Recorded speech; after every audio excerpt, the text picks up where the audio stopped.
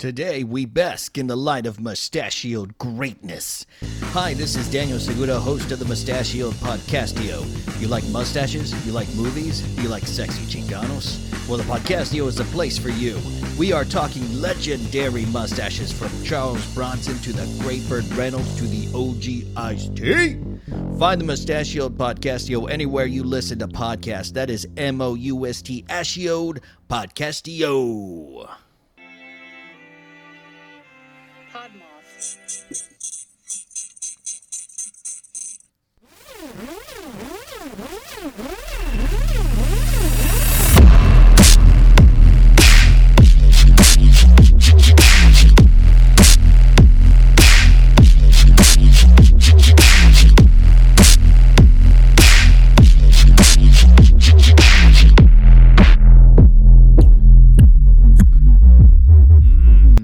All right, let's go, girls. Just kidding. Shania Twain voted for Trump. All right. Hey, what's up, everybody? Welcome back to my Crunchy podcast. It's me, your host, Eddie. And I hope this email finds you all well because it found me on TikTok for 4 hours the other day. And then 6. And then, well, I lost count at this point. But I think I'm officially going through my TikTok era, you guys. If y'all remember in 2020, I talked a lot of shit about TikTok because I was salty how successful it turned out to be because that should have been Vine. Should have been Vine. My loyalty to Vine still stands. Okay, it will forever baffle me how Vine never managed to find this level of success because Vine was fucking lit. Okay, just ask my old roommates. The screams I scream from laughter that I had to put them through in the middle of the night will haunt them forever. Okay, nonetheless, I know I'm late to the TikTok game, but it started because I wanted to watch these certain videos, okay? I kept scrolling until I saw these certain videos from these famous Mexican trans girls called Las Perdidas. They made a video that went viral, and they're very popular in Mexico. The fan pages were making TikToks like from little bits that were pulling from the lives on their YouTube page, right? So I kept looking for their content, but next thing you know, I created an algorithm on accident for myself. Scam Goddess. Side note, I did not know that Scam Goddess Lacey, that was her on the iCarly reboot. LOL. So between looking for certain videos and liking videos that my friends sent me, I basically baby trapped myself into a TikTok phase that I can't get out of.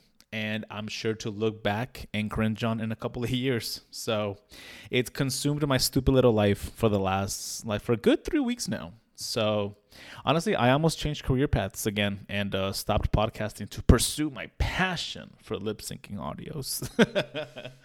Also, can we talk about lives on TikTok?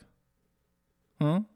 I don't know if it's only my account, but why are there the most random, weird lives? Like, don't get me wrong. I love that this app is actually like Joe Schmo driven and it highlights normal people. But some of y'all have way too much phone battery.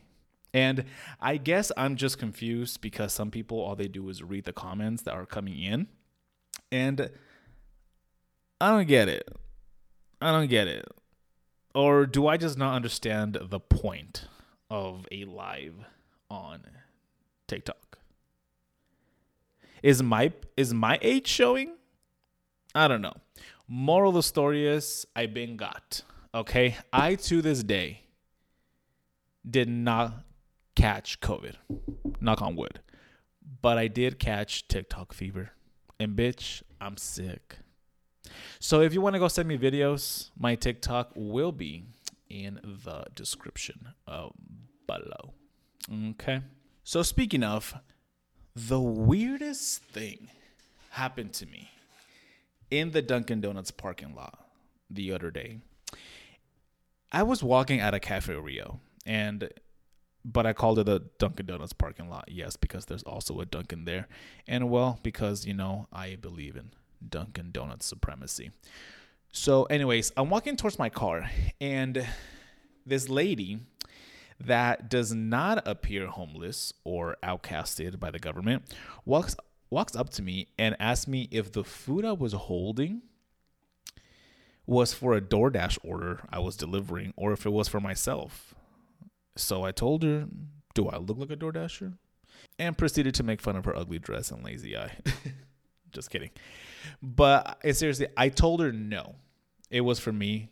And then she asked me if she can use my phone because she needed to see where her ride was and that they were late for a meetup or something like that, right? Normally, I would say no because, weird. But normally I would say no, but I couldn't think of a lie fast enough. And I said yes, and I stood right there as she makes the phone call, and she has a brief exchange with the other person on the phone, but about where they're at, and she doesn't really say much, just where you at, and I'm using somebody else's phone, and okay, bye, whatever, right? She hands me the phone back, and we part ways. Tell me why, as I'm backing out of the parking lot or out of the parking spot, she gets in the car and drives away. Like, huh? So many questions, right? I immediately thought, are human traffickers now using IP addresses or iPhone addresses or whatever to track people down? What the fuck just happened? The situation didn't give me off vibes because, sometimes there is people that, just need to use your phone that don't have one or it died or whatever, right? In an emergency. She kind of did, though. She gave me off vibes. And again, she didn't look dangerous. She didn't look weird, but she gave me weird vibes. What if they find me? What if they would have found me by now, killed me, and this is the very first podcast recorded from beyond the grave? Spooky. But that's weird, right? Also, if you're meeting up with someone, go to where they're meeting you up. Don't be wandering the fucking parking lot. Go inside and use the phone of one of these restaurants. So if I go missing, it was a white woman with a white dress that had a red on it and a purse driving a white car. Might have been a Hyundai. I don't know. I don't work at Camelback Kia. I work at the sushi restaurant across the street with a rotating table. Okay.